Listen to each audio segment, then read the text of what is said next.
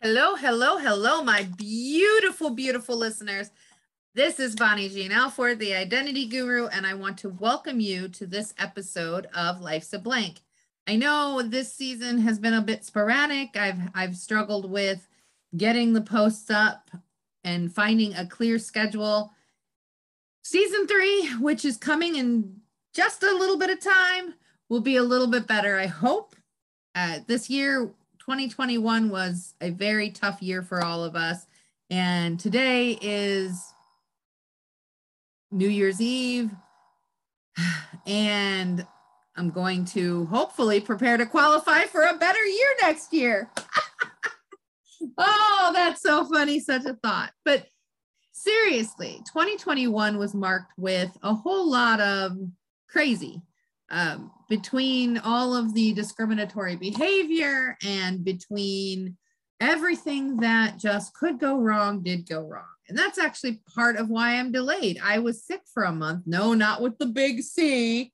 Not the cancer big C, the COVID big C. Anyway, I just had a standard run-of-the-mill cold, which was worse, or flu, which was worse than when I did have COVID last January.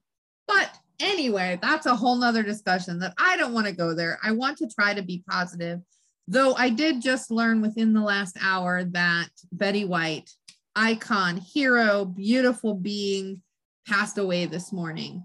I am just a little bit devastated, and I thought about not posting this episode, but it's long overdue. It's been a while since I recorded the conversation with our guest today. And despite the fact that at the end I say there'll be another guest, there's just one guest because it was a 45-minute conversation and I hadn't thought it through at that point. But hearing about Betty White's passing was sad.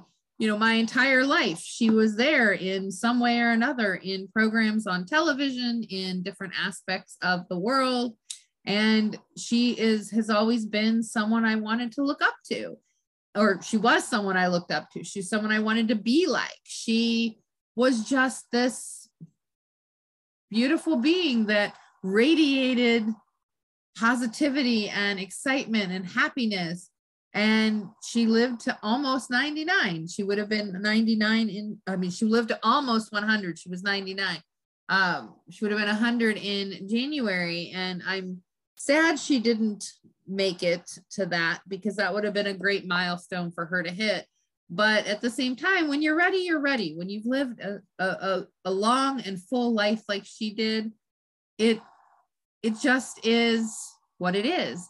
And she was ready. Her being, her soul, her everything was ready to make the transition to whatever comes next from this life. I hope that when I'm ready to go, I will be missed at least, a millionth as much as she is going to be missed. I've been missing her already. She hasn't been doing a lot. She's been staying home a lot more and not participating in films and TV shows anyway. But still, knowing that there was the possibility out there was important. And I'm kicking myself because I have a character in my book that I describe as Betty White-like. And I haven't finished the book and gotten it published, and that means the movie's not being made. So sadly, someone else will have to be the Betty-like-ish character that represents the elder version of my character. So maybe that'll be better anyway. So, but that's okay. Today, being the end of the year, we are marked with having an opportunity to create change in our life. And in that light, I always choose a word of the year. And for next year, for 2022, my word is choice. And normally when I brand it, I do it with 3 subparts and break it down. But I decided to choose to do things a little different for 2022. This coming year, while the word is choice, my slogan, so to speak, or my tagline for the year is finding the power in choosing me. And behind that is this idea that in every decision I make, in every choice I make for the next 365 days, I am going to think about, how does this benefit me? How does it improve my life? How does it advance me forward? Whether I'm thinking about taking a client job or participating in an activity or writing for my own work, no matter what it is, I am going to think about what it does for me. Most of my life, I've always done for everybody else. I've put them first. Students came first, clients came first, friends came first, family came first, even when I was last. And in the last 2 years, I've realized for whom I am last, which is most of the people I know, or maybe not quite last, but definitely not first for most of the people that I was putting first. And I think that's something many of us do. Like, the reality of life is we want to be there for other people. And it's just sad when you need people to be there for you, and people you are always there for disappear in the moment that your life is full of struggle. I'm very, very, very, and I know as a writer, we're not supposed to use the word very so often, but sometimes I just feel like breaking those writing rules. But truth be told, there are some people that have been wonderfully there for me. The last several months, I've had difficulty walking. I've had difficulty standing. I've fallen a couple times. And because of all the COVID restrictions and rules, it's been difficult to get in to see doctors, because if you don't have the vaccination, they don't want you to come in. And if you haven't been tested, or you've been, all these rules. And then if you can't wear the mask the way they want you to, even if it does you harm, then it just becomes more difficult.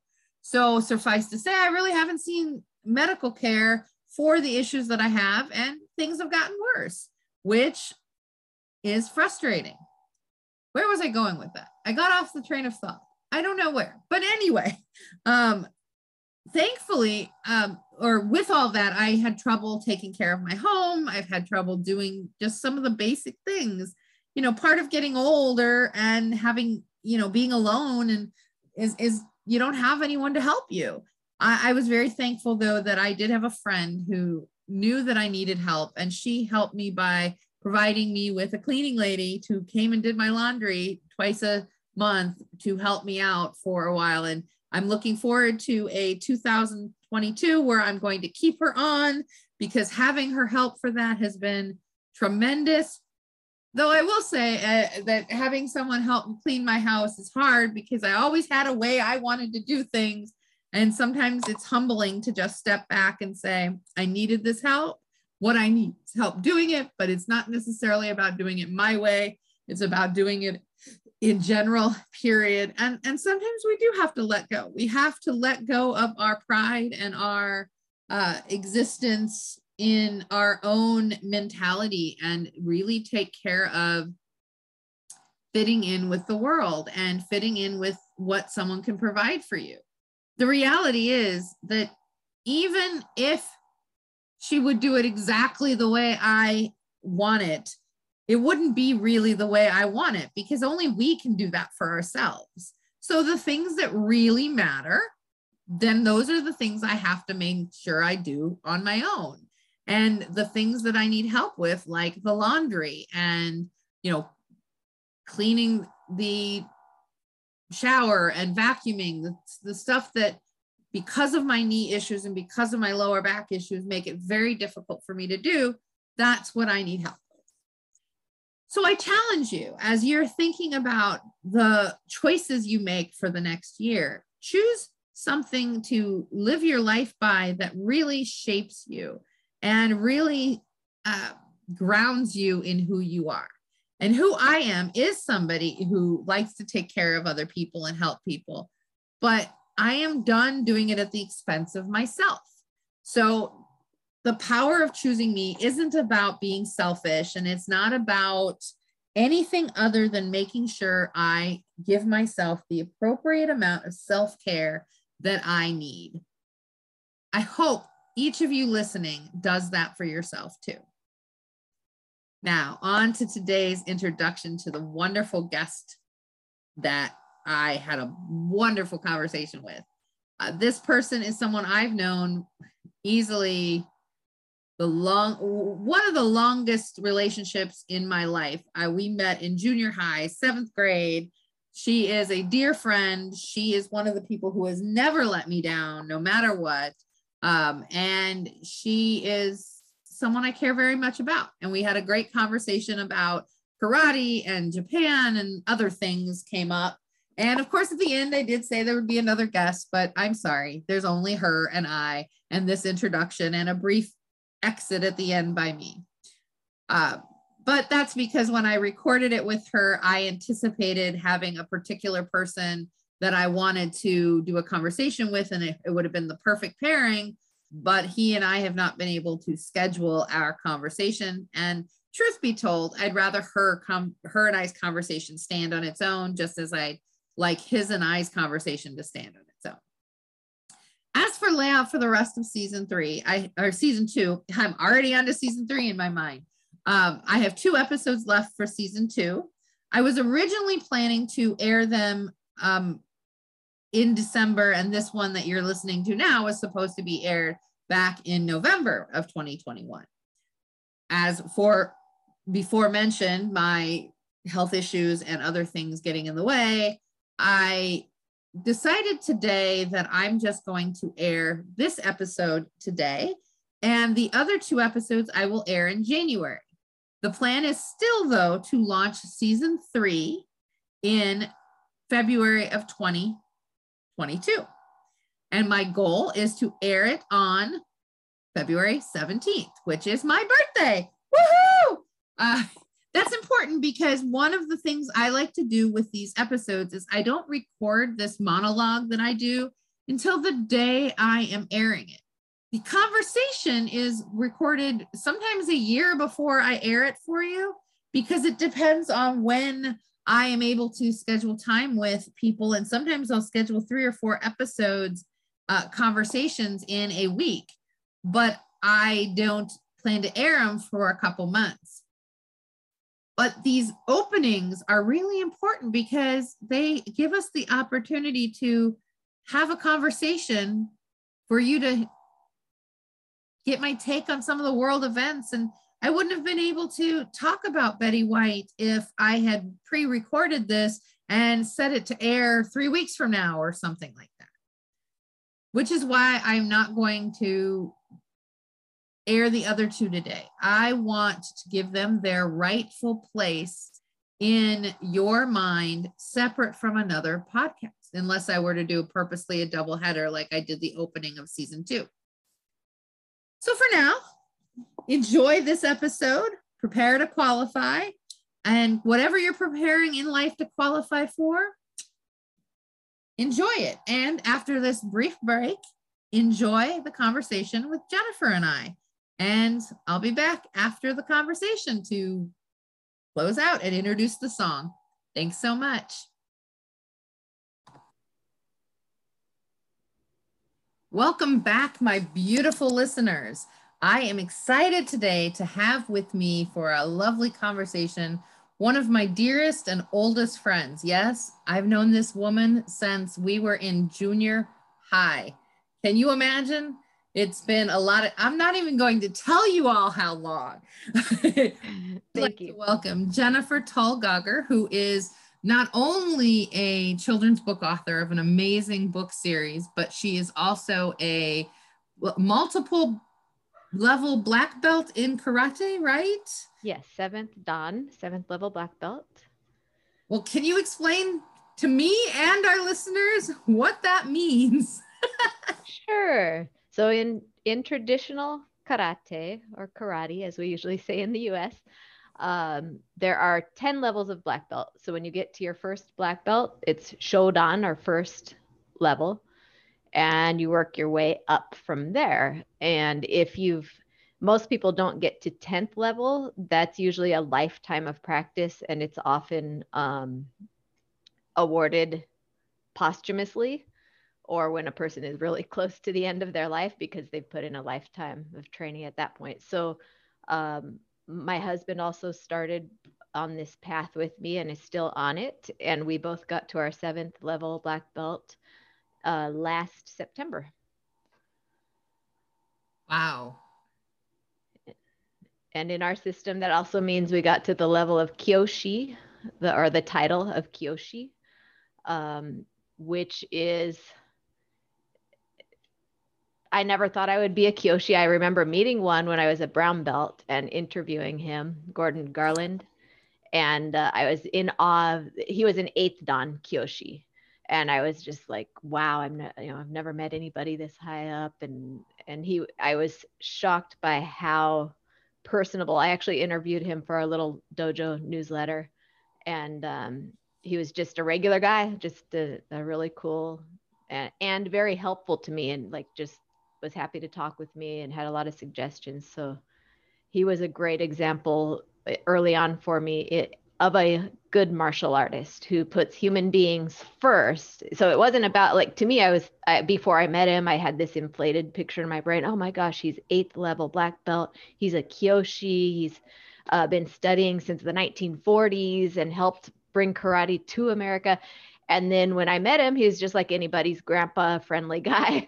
So it wasn't about the rank and the title and, oh, you're just a little brown belt, I don't have time for you. He was the opposite of that. He was very helpful and kind. I have found with most of the martial artists I know, the true martial artists, the ones that are about the art, not about the making money side of the art, but about the actual how it fits the soul, that they're all like that. I mean, you're like that. You're not about making money. I mean, you do run a dojo and there is profit in that to some degree, but you don't do it for the profit. You do it to help your students learn the lessons. What does Dan Kyoshi mean? So Dan means level, Dan. Right. So Nana Dan means 7th Dan. And then Kyoshi is just like a high-ranking teacher. It's a polished teacher. I actually don't remember the literal I'm sure there's a literal translation for it. I would have to look it up. So let's see. Let us look it up. Okay. I can type it in Japanese even. Right. Kiyoshi. So it's Kyo, or usually it's spelled Kyoshi. Okay, so KY, not, because usually the when you're putting it, okay, then I'm going to put it in English letters because that would be important. So KYOSHI. Yes. It's saying it means sawtooth. I'm pretty sure that's not what they meant. I don't think that's what they meant either. With that title. So high level teacher. Let me type it out in English and see what it comes up with. See how it spells it. Level teacher. Because I mean, I know sensei is teacher, but yes. I know why it's doing it, because it uses the O with a long hyphen line on it. So, okay, I got it. I asked, what does the title Kyoshi mean? It means expert teacher. It's sometimes also translated as professor or assistant professor. And depending on the organization, this typically requires a minimum rank of at least 6th degree black belt or 7th degree.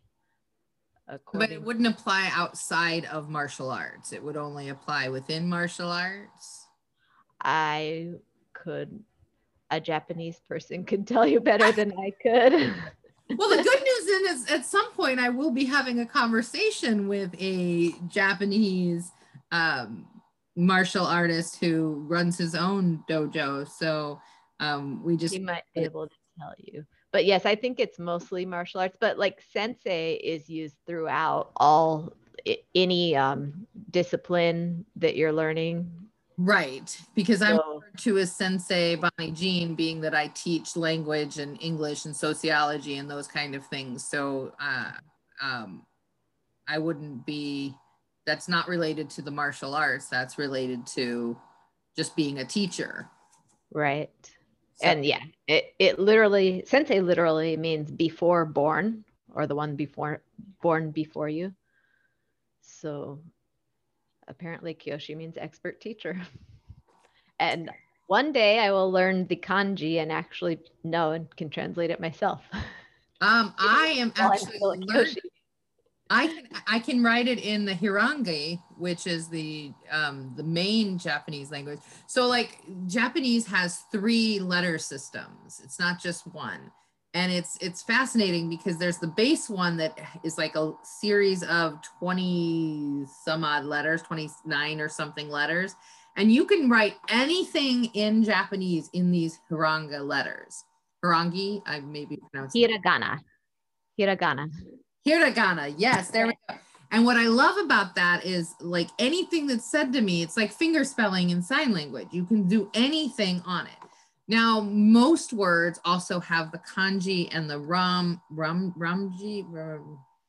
romanji. That's it. Yes. Like, and you have to learn how to write it in those. And it's just fascinating that you have to master one and then you can master the others. But yes, when we went to Okinawa, that's one of the things that really surprised me. Like if you look at a sign outside of a store or the storefront to try to figure out what is this store, you would have a mixture. You would have the kanji and the hiragana and I don't know how anybody learns to read in Japanese. Well, and it's really confusing too because they don't use any spaces. I mean, they do have periods at the end of sentences, and they'll put the question marks, but that's really more for American benefit or foreigners because actually they would say the word ka to indicate a question. So the question mark becomes extraneous and it's like, how, my goodness, it's so confusing. But it's also really fun to learn. It's Yes. kind of exciting to be able to speak in another language and explore this with my new friends in Japan and also friends here. And it's fun to write. I just love writing. It is beautiful, especially, well, all of it looks nice, but the kanji particularly can be very beautiful. It's a whole art form. Well, yeah, one of my new friends actually is specifically a calligrapher an artist who writes the Japanese letters, whichever forms of it, in calligraphy art and that on packaging and everywhere. And so it's just absolutely stunningly beautiful what she does. And I'm like, okay, I want to do something with you.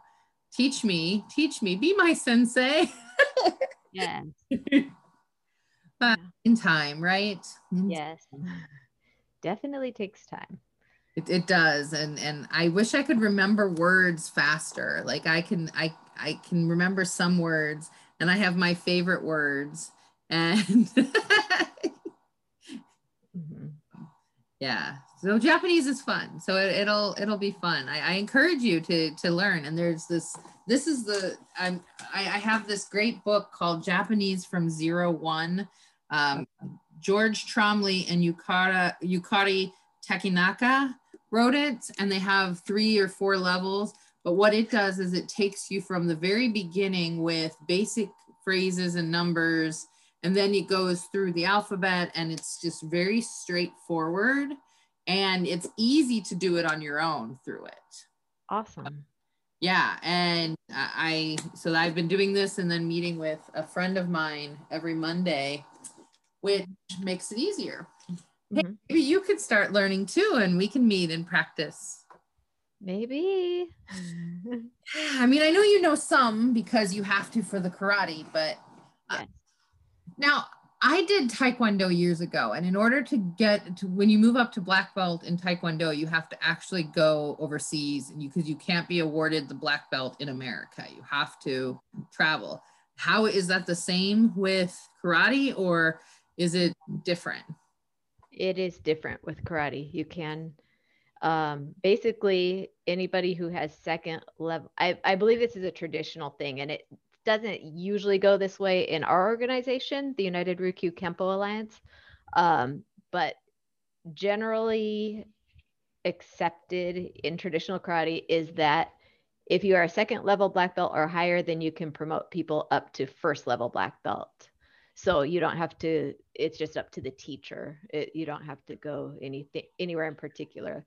In our alliance, which is international, most of the teachers who have dojos and are part of this alliance decide to have their students go to the headquarters and test. They hold a test there every summer, once a year typically, and they will have anyone who's ready to test for black belt that year go to the headquarters and test. So that way you have typically it's 20 to 30 people all testing for their black belt together. So it's a really great experience.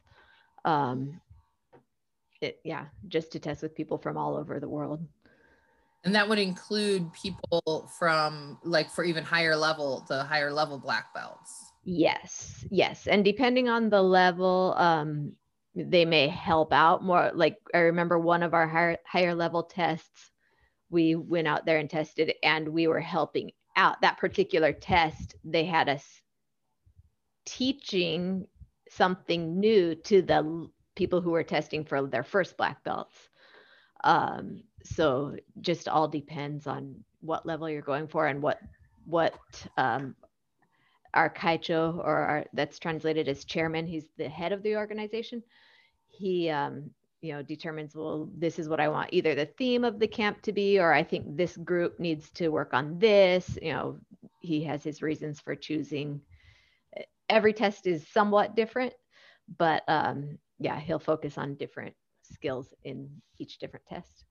So I imagine that when you get up into, second, third, fourth, 7th, 8th, 10th level, 10th is lifetime achievement award, basically. So that's obviously, you don't test for that. It's awarded to you, by other people, whatnot. But I imagine it's not so much about the skills. By the time you get to, into the black belts, your skills in the actual forms and sparring and those kind of things are pretty much established. It's more about your character at that point and your ability to provide guidance and be an example to others. It sounds like to me. Absolutely. And the character is it's very important for us, for everybody, but even more so, with rank comes responsibility. So the higher your rank, the more responsibility you have to show that you are, having good character. And also the other component is, are you promoting the martial arts in your community? The people who teach and have their own dojos tend to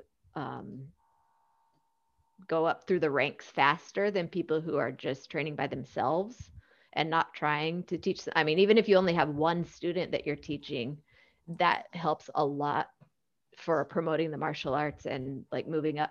And it helps your own skill too. You learn so much by teaching. It's amazing. Mm-hmm. Which I'm sure from your life experience. But that's definitely true in the martial arts. Like things you wouldn't even have thought of, the student will ask you, or you'll just come into something because of their struggles that you didn't have, or their ease with something that you might have struggled with. You'll see it from a different perspective, and you learn so much about martial arts from teaching it. So that's a big part of it too. Like what not just what do you do there at the test in the summertime at headquarters, but what have you done over the last several years? For the higher level black belts, it tends to be years in between each one. So what have you been doing? So one of my instructors used to say, every day is your test. And that's true, not just for the lower ranks, but for the teachers too, people higher up too.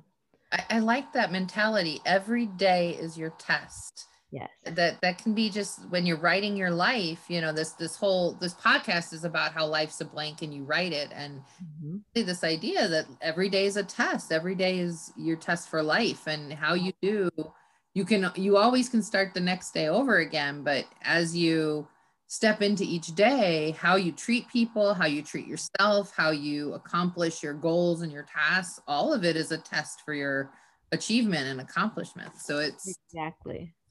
I have to write that down. Every day is your test. Yes. And we all, we all have bad days and we all have failures. And then that's a big part of it too, for all levels and ranks, even from the very first white belt, is when you do mess up or make a mistake, how do you handle that? And so with that, every day is your test. If you have a really bad day and you pretty much think in your own head, well, I failed today.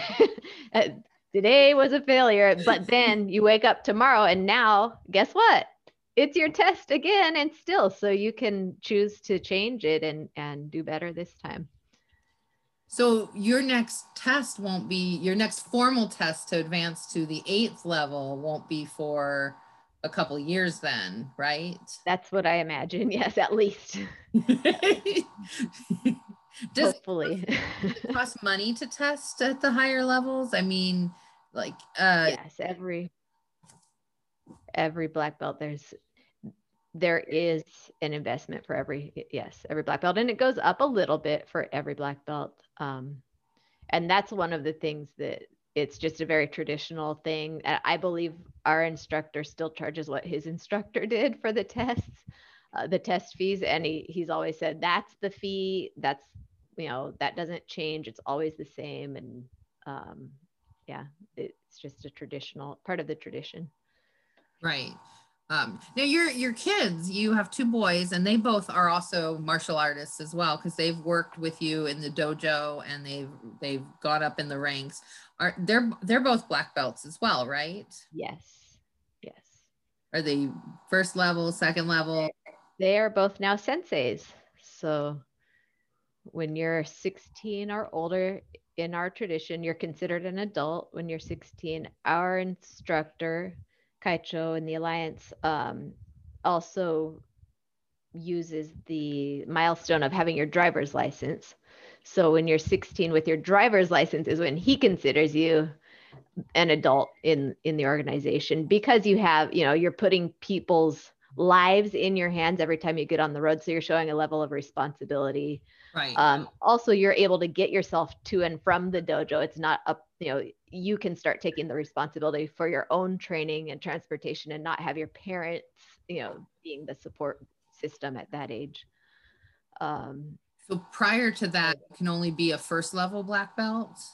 Prior to that, there are actually 10 levels of junior black belt. Okay. Most juniors don't get to 10th level because you would probably have to start very, very young and progress very quickly through. So 15 and under, you're going for a junior black belt. When you get to junior 2nd level or higher, and then as long as you keep training, when you turn 16, then you can test, or you can just transition. It depends on your journey and your teacher's, understanding of how you're doing. You can either test for it or transition into being a sensei, 2nd level adult black belt. Got you. So, but if say you get to level 8 as a junior black belt, the highest you would be is a 2nd level black belt adult, right? You know what? I'm sorry, I misspoke. Edit that out. Scratch that out. No editing. It's okay. It's okay. Life doesn't have an edit. Neither does I got stuck on the 10. There are 5 levels of junior in our system. Okay. And that's changed. Like, it is so rare for a junior. Like my sons, we were able to support them and coach them through continuing through all those years. So I should remember this, but now they're a little bit older, so I forgot because they're no longer juniors. There are 5 levels of junior black belt. And so most kids don't get to 5th, but my oldest son did before he turned 16. And I can only think of one other who got there, but there are probably others I'm forgetting. Sorry, guys. But they're probably not listening. Who knows? It might get so big. They're like, oh, she didn't even mention me. But yeah, so 5th level, 5 levels of juniors. And then once you get to 5th level, most people don't. My son got there just at the age he was probably 14 or 15 when he got to 5th level junior. And then he transitioned into being an adult sensei when he was 16. Which is a 2nd level black belt. Yes. And then he asked if he wants to go further, he has to test just like anybody else would test. Yes. And what about your younger son? Where did he get to? I believe he got to 4th level junior before he turned 16. And then he ended up testing to be a sensei when he was 17, just because of how his birthday fell and how the test fell, and COVID too probably slowed everyone and everything down, as we all know. Yeah. But yeah, by the time he got his license, he was 17, and shortly after he got his license was when he tested. Okay, so that's interesting. I never knew this. This is fascinating, and I'm sure our listeners, they're going, this is interesting. And then for anybody who's ever wanted to get their kids or get themselves into martial arts, there are different ones, and some in America have been really commercialized about making profit. And it's nice to hear about a system that's based and rooted in history, and the like. That's really exciting to hear that. And it has connections, with Japan. And you've been to Japan, right? You've been to Okinawa. Yes, we went. My whole family went, along with, there were about 20 of us in all from the Alliance, who one was actually, or a couple of them were living there in Okinawa at the time.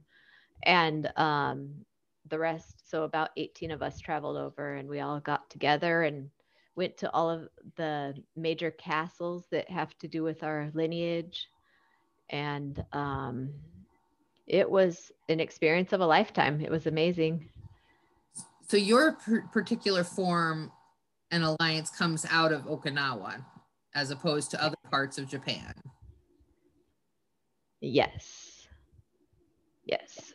It's Ryukyu Kempo. So my husband and I started in Shorin-ryu, and then our instructor got hooked up with the United Ryukyu Kempo Alliance, and became a part of that, which is Ryukyu Kempo, the style. So Shorin-ryu is kind of like if you were to say Coca-Cola classic diet, and then Ryukyu Kempo would be like if you said soda.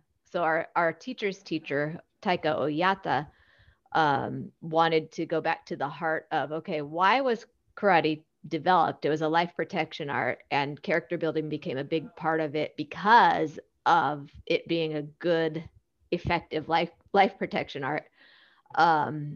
So in the last 100 years or so, it kind of branched off, and there were there was one Shorin-ryu, and then they decided now there are 3 Shorin-ryus, and now today there are probably hundreds of different styles of Shorin-ryu. So our teacher's teacher, Oyata sensei, wanted to go back, like, who cares what looks nice? Let's do what works for life protection, and let's recognize that all traditional karate is from the same roots, and let's go back to those roots, which is character building through the life protection arts. Like, let's just get rid of all this pretty, nice and extraneous stuff that we don't need, and let's just simplify and focus on what we need to focus on for life protection and being better members of our community.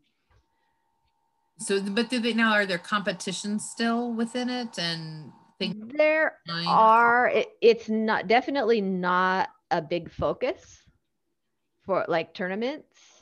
And the reason is we do have students who've done well in tournaments, and our instructor does a big tournament every year out in Missouri where it's like a charitable function. They're raising funds for a charity, but the main focus is we're developing our skills to help, like, to protect life and to help in our community. Whereas right. if you focus too much on tournaments and competitions, that's about beating your opponent and winning a prize. So it kind of clashes with the idea that what am I spending my time here to do? What's the focus of what I want to do? So in the traditional Ryukyu Kempo, it is, we are developing our skills so we can be strong practitioners and better people, just in our community, to support our community and basically be like protectors and helpers. Whereas tournament, it's go spend a whole bunch of money and try to get a prize.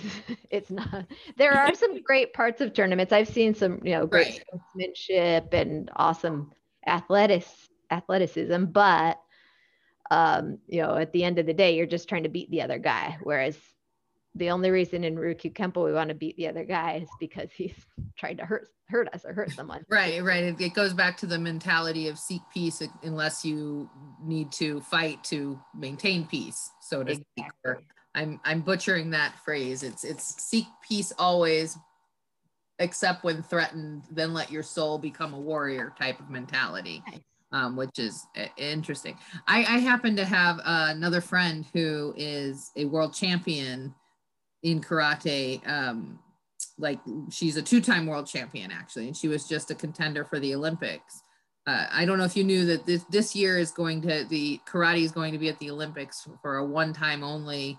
And then it didn't get picked up for the future. It had been an exhibition for a few years, and then now this year it's a medal competition, and then it's going away. But she was a contender, and she didn't make it through the Paris round, so she just missed it, I guess.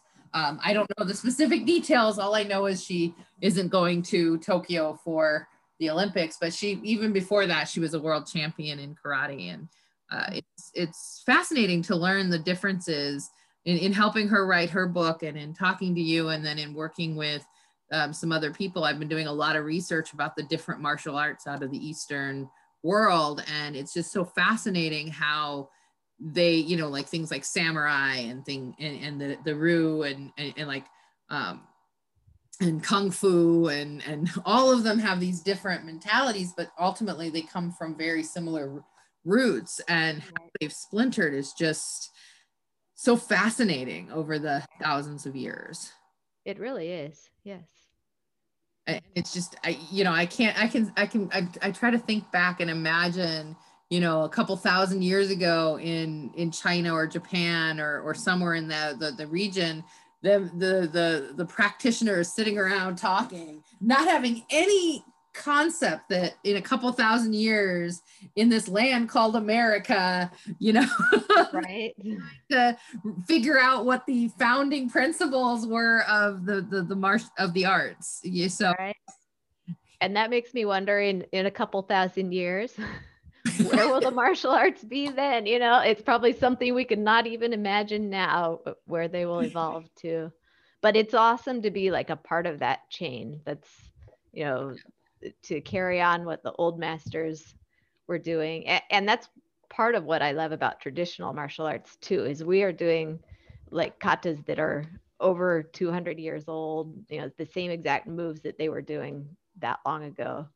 And then to be able to teach our students and look at them and have all these great dreams for them for the future, that, I hope this person's going to be a great teacher one day, and this person's going to be so compassionate and help others, and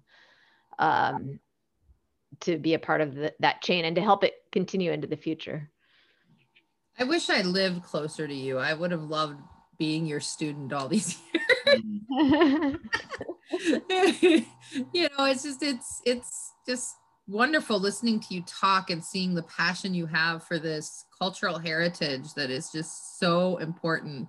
And I definitely have to pair this conversation with a conversation with my friend in Japan, who is I like to say a modern day samurai, and his mission is in part to ensure that the history of Japan and the culture of Japan is carried into the next everybody, so people know the truth of all of this. I hope I'm interpreting that correctly.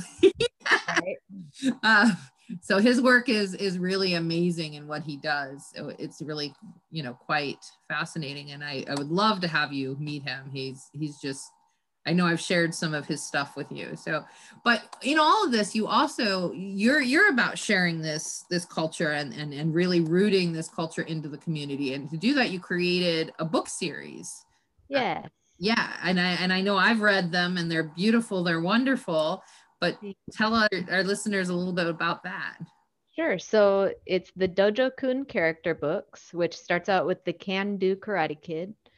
And it's just my way of of not only, I think more, okay, it's two-pronged. Okay, so one, they are books that karate kids can appreciate, like they can recognize, oh, okay, they're, hey, there's the Dojo Kun that I learned in school. Or even if they don't have a Dojo Kun in their martial arts, they might say, oh, they're wearing, similar uniforms, or our uniforms are different, but look, they're kicking the same kind of heavy bag, or they're doing the same move. But I think the part that is really exciting and interesting is the other prong, which is that kids who are not familiar with martial arts and maybe never train in their whole life, this is kind of a translation or a way for them to see what the martial arts are about, what's important in traditional Okinawan karate, and not only that, but how they even never doing any karate in their lives, they can use the Dojo Kuns to better their lives. So far I have 3 books out, and in the first one, the Makoto is his name, which means truth, and it's also a Japanese name, and he learns how to defeat laziness and procrastination.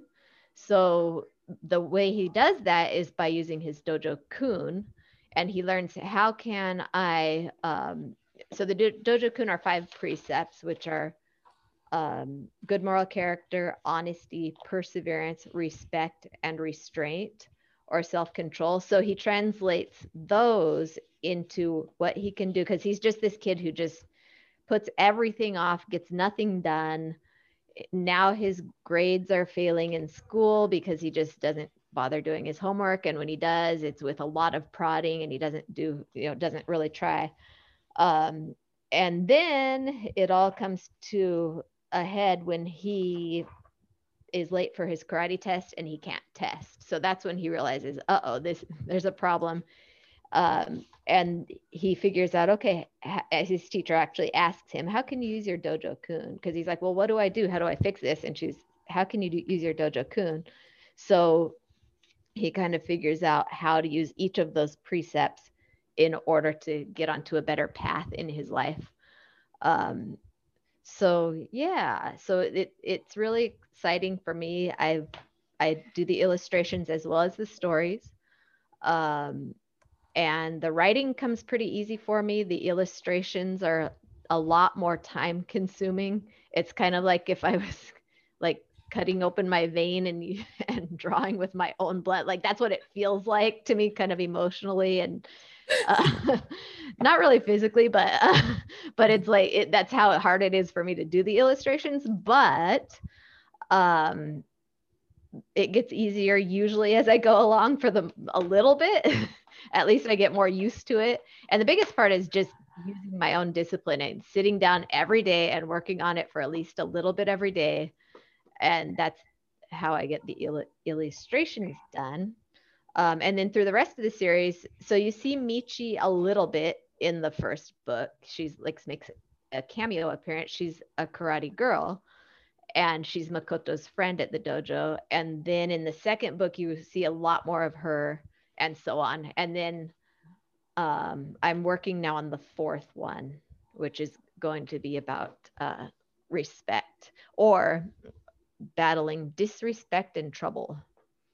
Now when we talked about it, we did some mapping. Did you finally decide to do 10 books, or are you going to do 6 books or 7? I have not decided yet. So when I first set out, I decided I was going to do 5, and they're loosely based on each of the 5 Dojo Kuns. So all along I have said, when I get to the 5th one, when I'm in the midst of working on the 5th one, that's when I'm going to decide if it's done at 5 or if I'm going to go further than that. So yeah, so I'm waiting yet to make that determination, which should be sometime next year. Woohoo! Well, I'm all in favor of 10 books. You know that. You should consider translating it into Japanese. Yes, I think that would be awesome. I've thought about Japanese, even in Spanish, because we've had several students who are Spanish speakers. I know a little bit of Spanish, a lot more Spanish than Japanese, so I could know whether the translations are good. You know, if I have someone help translate it, I can tell whether it's been translated right or not in Spanish. But yeah, and then it would be awesome to have it in Finnish too, because I have Finnish family, and I once had they are awesome. I've got to meet several of them, and one of them said, I think I was working on my first book when we were talking, and he said, "Oh, when you finish your book," so it was only one book at that point. "When you finish your book, we'll have to translate it into Finnish." But we've kind of lost touch a little bit, so I don't know if that's going to happen. But yeah, if I have anyone to help with translating, again, the pictures are the hard part. So once the words are translated, it's, that's to me fairly easy if I have good translators. Yeah, well, I mean, the language, the translations is the words, you have the pictures already. You would just change the words. I can help you with the Spanish. I can translate fluently in Spanish, and I'm pretty good at translating into Japanese, but I also have a connection in Japan who does translations for a living. So nice. I don't know how much you'd have to pay him, but we'd have to talk to him. But I can help you with both of those. I have no contacts with Finnish though. I don't know anyone in Finland. I apparently know someone by way of you in Finland. That's that. Woohoo! But yeah, let's get on this. I would be interested. I think a good first step would be to try to find. So Japanese people are so polite, and that's one of the things I love about Japan. Like, they're so polite and respectful. So I would first want to try to find an honest Japanese person who knows something about the children's picture book industry to look at it and say, well, yeah, I think that Japanese parents would buy this for their kids if it was in Japanese, or I don't think they're going to like that because it's Americanized, because it is Americanized. In the symbols on the cover, there's the symbol for Okinawa because that's the type of karate we do. The Liberty Bell is the symbol for America, and then the fist is more for our style, like Kempo is fist way. So the Liberty Bell is like kind of my way of showing very, very subliminally, I guess, that this is an American karate thing. It's not, even though we do traditional Okinawan karate, even if we never wanted to change anything, it's still being in our country and us being from America, it's going to be Americanized. Right. So I just embraced that and accepted that we will usually say karate instead of karate. So that because of that, they may or may not want to actually buy it for their kids. I think I can talk to my friend who does translation and get his sense, because the people I know there wouldn't lie. None of them would they're all honest. They wouldn't, if they thought it wouldn't sell or they thought it would do poorly, they would say, no, it won't do well. So I think the first step would be to talk to that friend and see if he's interested. So I guess I would need a digital copy of it to run it by him and share it with him. So yeah, look at this right on the air, folks. We have made a plan, and that's how conversations go. Unfortunately, though, we're running out of time. I think we might even be a little over time. Uh-oh. That's okay. That means we had an awesome conversation about karate and martial arts and traveling to Japan and books, and there's so much more we could talk about. I mean, there's just so much more. Well, I will definitely have to have you on the show again, Jennifer, without question. Awesome. That sounds great. I'd love it. So now for our listeners, though, if they want to find you, to follow you on social media or even buy your book or hire or any of that, how do they find you out in the random world? The best way is through my website, which is jennifertolgauger.com. Okay. Now, don't think that Jennifer is easy, because even that is spelled differently. And I know my last name is complicated already. So that is JENIFER T as in Tom ULLGAUGER jennifertolgauger.com. So it's Jennifer with one N, jennifertolgauger.com. Also, if that's too complicated, you could just look up the Can Do Karate Kid on Amazon or barnesandnoble.com. Yeah, I'm trying to think of it. I think they're also listed under Dojo Kun character books. So you could look that up as well. Or the Can Do Karate Kid, the Two True Karate Kids, which is about battling dishonesty, or the Follow Through Karate Kids, which is the third book on wrestling with quitting. And that one has more ground fighting in it. So it's kind of fun for ground fighters. But yeah, if you look up any of those, and if you see that it's by Jennifer Tolgauger, then that's the right book. Well, and the good news is your name will also be written in the description of the episode. Oh, yes. There we go. So it's your name minus the hyphen and space, .com. So exactly. I definitely go check out her website, check out her social media, follow her on Twitter and you have a Facebook page, right? I do. I use that more for personal, but if you author page, so you don't have a Facebook author page. Yes, I don't have a Facebook author page. I'm happy to friend people I don't know, as long as they're legitimate people. Like if you sent me a message and say, hey, I heard you on the Identity Guru podcast, that's fine. I'm happy to be friends. But if it just says, I'm this person from Africa that just created my account, I usually won't friend you in that case. Well, you're more generous than me. If I don't know you or have a connection in common that I can vet, forget about it. Right. So I have a Facebook author page, so I tell people to go there. Yes, but I am on Twitter as well, and LinkedIn. Same thing on LinkedIn. Like if it looks like you're actually a person and not a bot, I'm happy to connect with you. And what else? I am on Instagram, but I hardly ever go on there. But that's the same. Connect on there. Yeah, I hardly go on Instagram either, but I'm there, and I maybe better. Maybe I'll hire someone to do it for me. No, I won't ever do that.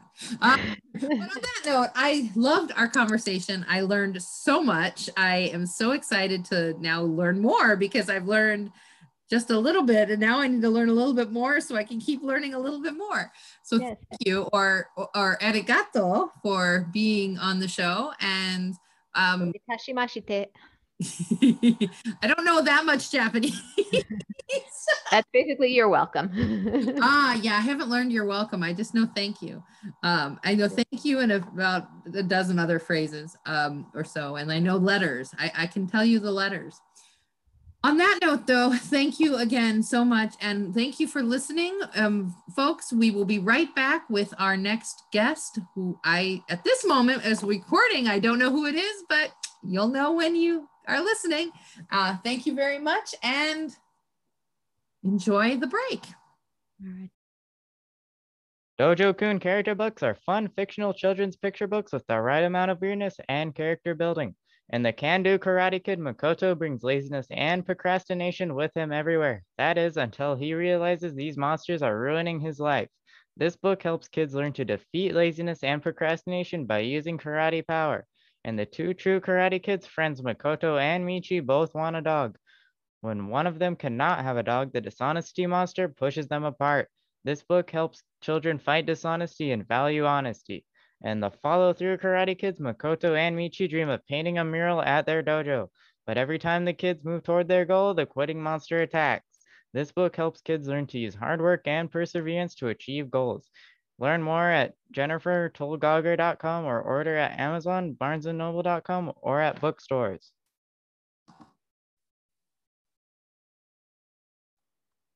Wow, that was a great conversation. I remember having it with her and thinking, what more can we talk about?